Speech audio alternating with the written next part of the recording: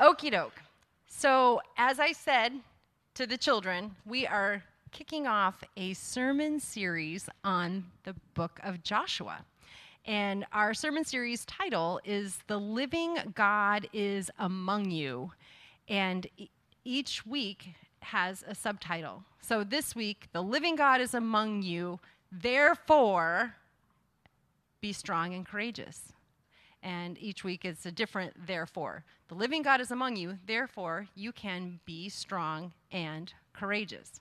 So our scripture reading this morning is from Joshua 1. And it's the first 9 verses.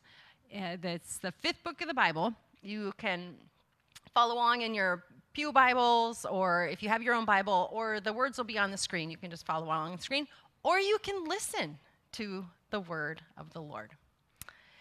Hear the word of the Lord from Joshua 1. After the death of Moses, the servant of the Lord said to Joshua, son of Nun, Moses' aide, Moses, my servant, is dead. Now then, you and all these people get ready to cross the Jordan River into the land I'm about to give them, to the Israelites. I will give you every place where you set your foot, as I promised Moses. Your territory will extend from the desert to Lebanon, and from the great river to the Euphrates, all the Hittite country, to the Mediterranean Sea in the west. No one will be able to stand against you all the days of your life. As I was with Moses, so I will be with you. I will never leave you nor forsake you. Be strong and courageous, because you will lead these people to inherit the land I swore to their ancestors to give them. Be strong and very courageous. Be careful to obey all the law my servant Moses gave you. Do not turn from it to the right or to the left, that you may be successful wherever you go. Keep this book of the law always on your lips. Meditate on it day and night, so that you may be careful to do everything written in it. Then you will be prosperous and successful. Have I not commanded you? Be strong and courageous. Do not be afraid. Do not be discouraged, for the Lord your God will be with you wherever you go. This is the word of the Lord. Thanks be to God.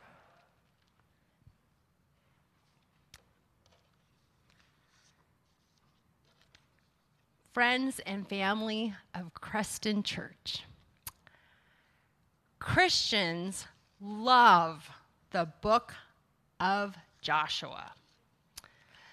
Christian bookstores have lots on display, lots to offer.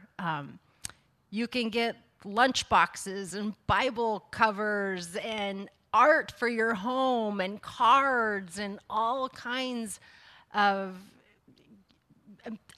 items that say, as for me and my house, we will serve the Lord.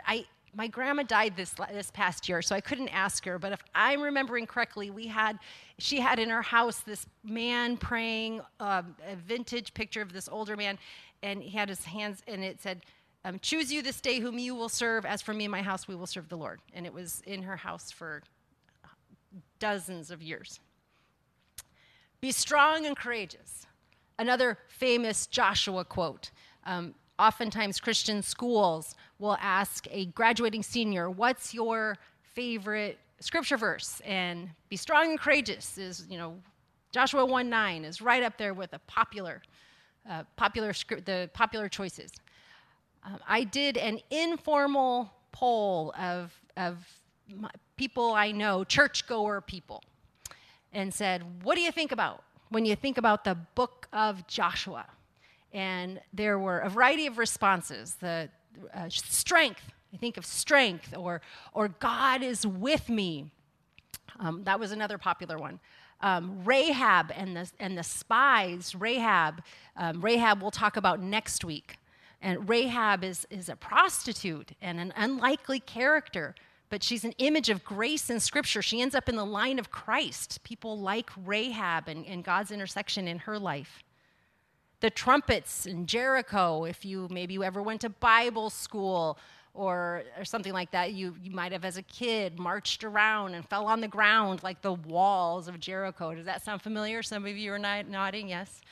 One of the responses was a gospel song, "Wade in the water, God's gonna trouble." That's week 3. We're gonna talk about that one.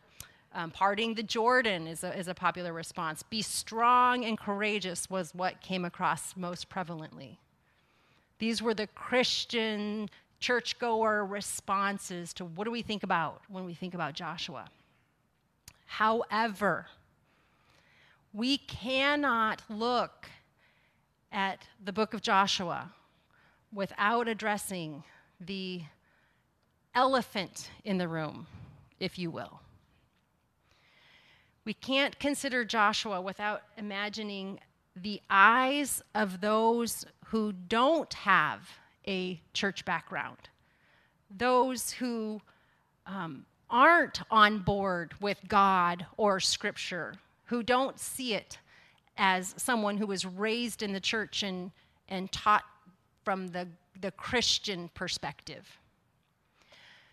Atheist Richard Dawkins, brilliant thinker, doesn't have a lot of positive to say about God, likens the Israelites entering the Promised Land to the Nazi invasion of Poland, or Saddam Hussein's massacre of the Kurdish people. And bringing this a little closer to home, in October, we'll celebrate Indigenous Peoples Day, formerly known as Columbus Day. Europeans displaced native, tribal, and aboriginal peoples who already lived in this land to establish the colonies and then eventually the United States of America. Out of context, Joshua smacks of imperialism. And while many commentaries don't even talk about this, if we want to be a community that effectively engages the world, we can't not acknowledge this perspective. I have friends and family members that see Joshua and the God of the Old Testament this way. I know people, you know people who think this way. And if you don't know people who think this way, I encourage you to go and engage, expand your conversation partner network. Because I think these are conversations we need to be having. We need to be in conversation with people who think this way. They enrich our lives and expand our understanding of God's world, the world that He loves. So, given that heaviness, how do we make sense of Joshua under these circumstances? Well, I think there's 2 principles we can keep in mind.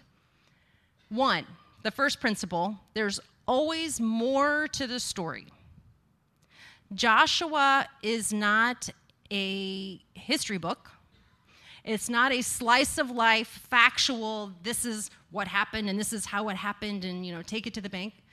Joshua is a book of the Bible in a context.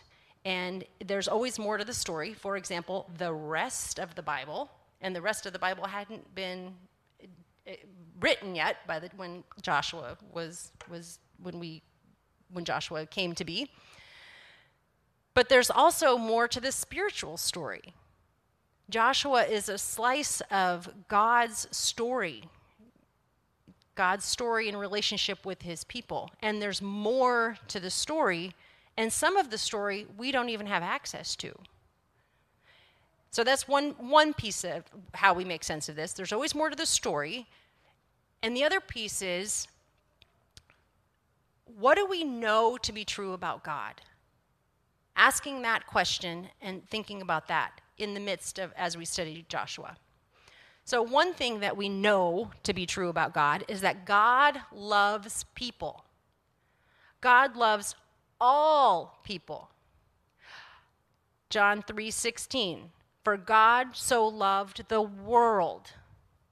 Not for God so loved the Israelites, or God so loved the Christians, or God so loved the Christian Reformed Church.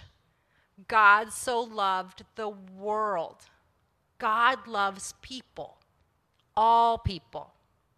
1 Timothy 2:3-4 says, God our Savior, who wants all people to be saved. God would have it that all people come to a saving knowledge of him. All of the people in the world. Like that's the ideal. Not just the cream of the crop people or these particular people or those particular, all the people. God loves all the people. The other thing we know, another thing we know for sure by reading the whole of Scripture about God, is that God values people, all kinds of people. Galatians 3:28, there is neither Jew nor Gentiles, neither slave nor free, nor is there male and female, for you are all one in Christ Jesus. So bringing some of our more modern titles to this. Young and old, teachers and students, gay and straight, citizens and undocumented workers, wealthy and impoverished, incarcerated people and those who volunteer in the prisons, Republicans, Democrats, Independents, Green Party, all the other parties. The Jews, God's chosen people. The Gentiles, everyone else. You are all one in Christ, Scripture says. Like that is the word of God. God loves people. God values people. So we know that what we read in Joshua is not, these people are important and those people are disposable, so we can just go take them out. That is not what's happening. That's not the message. So we hold that loosely and trust there are things we know to be true about God, and so we can count on those things. There's more to the story, and we'll continue to wrestle. We'll continue to wrestle with God, and we can wrestle with God, and he can handle it. And we'll pursue God's truth for us in the midst of these difficult passages, but we'll also fiercely pursue what God's word for us today is. And so, as I mentioned, Joshua is in a context. So, Israelite history in 5 sentences or less. The Israelites were slaves for 400 years. God sent Moses to deliver them from slavery. They crossed the Red Sea and the dramatic parting of the sea, as you may have seen in the 10 Commandments. The walls of water stand up and the people walk through, and God has promised them entry into Canaan, into the promised land. And so they have their 12 tribes, and Moses sends 12 spies into Canaan, into the promised land, to check out this place that they're going to go. 2 of the spies, Joshua and Caleb, come back and say, sweet, we've got this. This is amazing. We're going to go there, and it's going to be awesome. But the other 10 spies come back and don't want to go. This is terrible. Moses, this is a bad idea. There's giants over there. They are going to annihilate us. We can't do it. They are terrified. They don't like the idea. They don't want to go, and they are angry about it. God gets mad. He's like, fine. You will wander the desert for 40 years. And that's what happens. They don't go to Canaan. They don't go in the promised land. This is all, you can catch all this in the first 3 chapters of Deuteronomy as Moses gives his summary of the Israelite people. And so they wander the desert for 40 years and develop a relationship with God, learning how to trust God. When God says, I have this good plan for you, this is what we're doing, developing relationships so people can learn to trust God and his plan for their lives. The people do what we sometimes do, and they start talking, and they sow seeds of dissent, and they start talking amongst each other, and they start complaining and not wanting to pursue this. I don't want to follow Moses. I don't want to go into the promised land. And they're amongst themselves, and they create division in the community, and there's all this grumbling, and then you have all these rich stories in that Israelite that many you may have studied and thought about with the people grumbling against God and God providing, and the people grumbling and God providing, and this is all of that journey of them. Well, now we're at the Jordan River. And Moses is dead. Straight up, our scripture says, Moses is dead. And the torch has been passed to Joshua. Most of that generation is gone, the grumbling generation. And it's time to move into the promised land. It's time to move into Canaan. But the people are scared. They're anxious. They're fearful. Because it's this unknown future.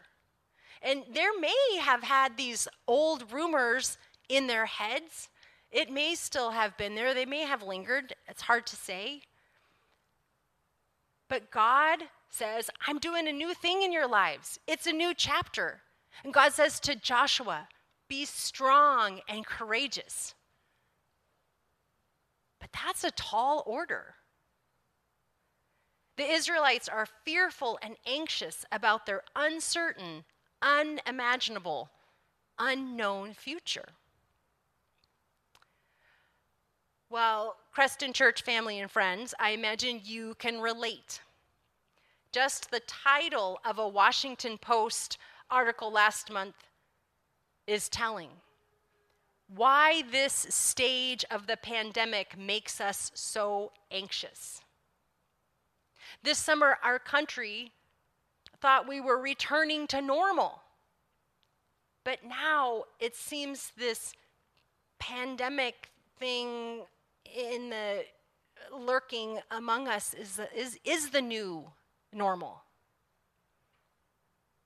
And as a church, while there's a definite vibe of joy and excitement in our midst, there's also anxiety. Many of you have serious questions about our church's future. Who's coming back is a question I hear some of you asking. There are faces missing in our chairs.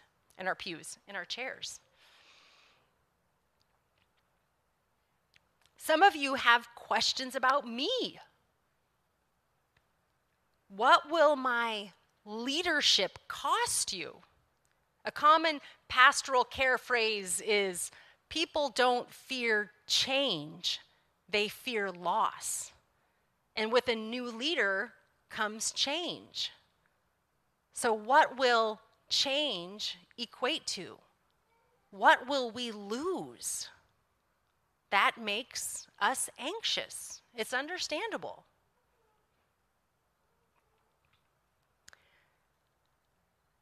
We have questions as a community regarding this ongoing conversation about sexuality and LGBTQ, both as a denomination and as a church. And for those of us who struggle to keep up with the acronym LGBTQ, lesbian, gay, bisexual, transgender, queer, and queer is I don't fit into any of those camps, but I also don't fit into the traditional understanding of sexuality. Don't put me in a box, but I'm not in one. But I want to be identified as not put in a box, but questioning queer, part of the LGBTQ community. And as a church, we're asking those questions. And this conversation isn't about people out there, because we have LGBTQ members in our community. This is a conversation about us. This is our family conversation. Well, the Israelites had lots of questions too. In fact, 2.5 of the tribes requested that they stay east of the Jordan. Gad and Reuben and the half tribe of Manasseh didn't even want to cross the Jordan. They had heard about the promised land. We like what we know better than the promised riches and extravagance of the promised land. Can we just stay here? And they asked to stay on this side of the Jordan, and they get to. They get to stay. They get to not cross into the promised land, and they stay. But God says to Joshua, verse 6, be strong and courageous. And in verse 7, be strong and very courageous. And then in verse 9, be strong and courageous. For God to repeat 3 times the same message in such a short, in a few verses is exceptional.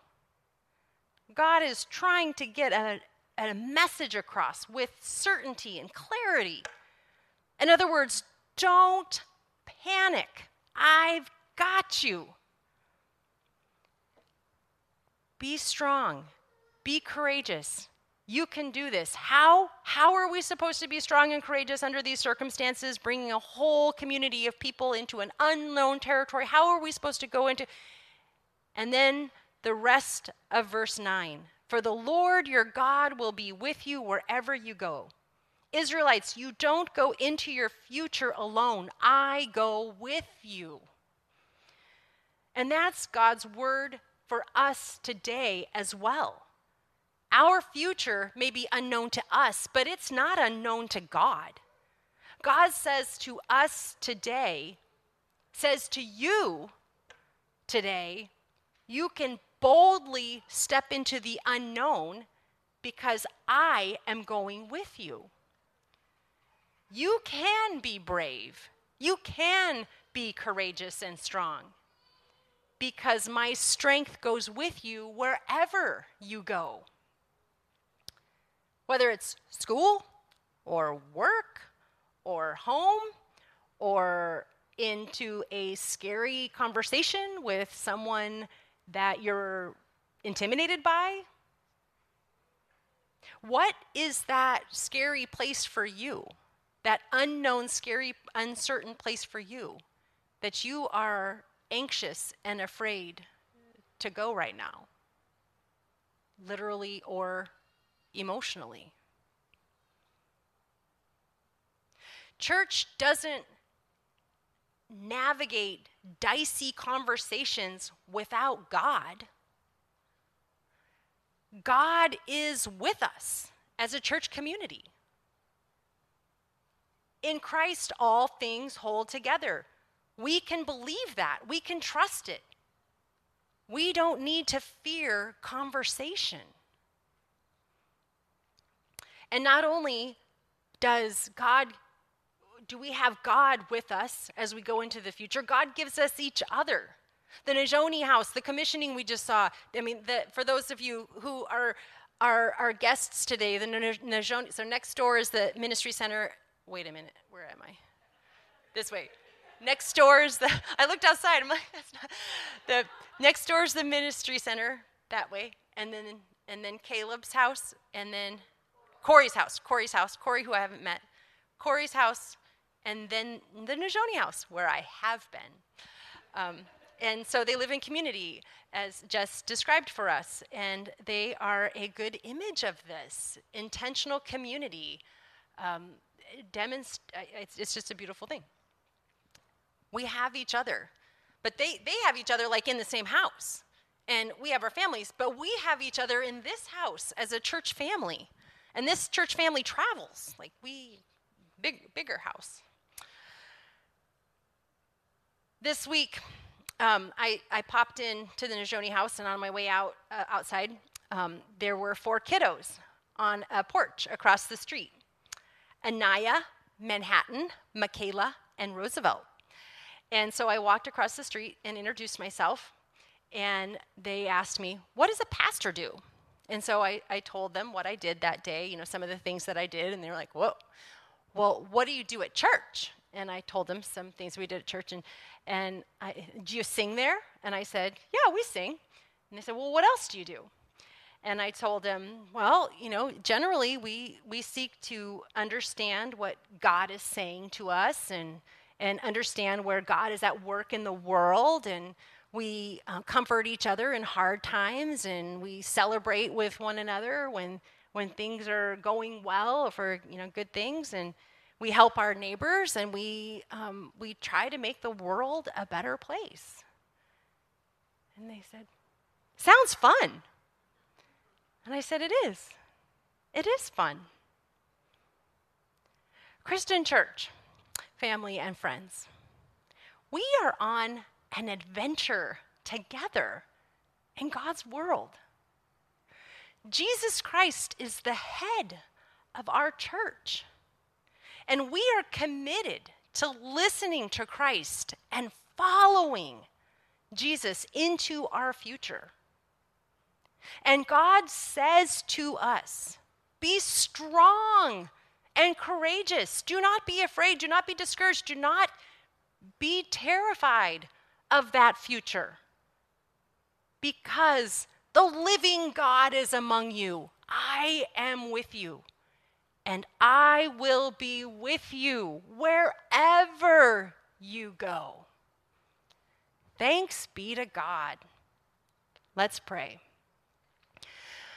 Gracious God, we thank you and praise you that some kiddos can say about church, sounds fun. And we can see church with fresh eyes and say, yes, being part of your kingdom is fun. Because we are with people that we love, people that you love. And we are with you, doing life together with you, Lord. We thank you and praise you for the joy and the faithfulness. Lord, the joy of you is our strength. May we burst and overflow with joy in this community, in this neighborhood. Lord, in those anxious and fearful moments, help us.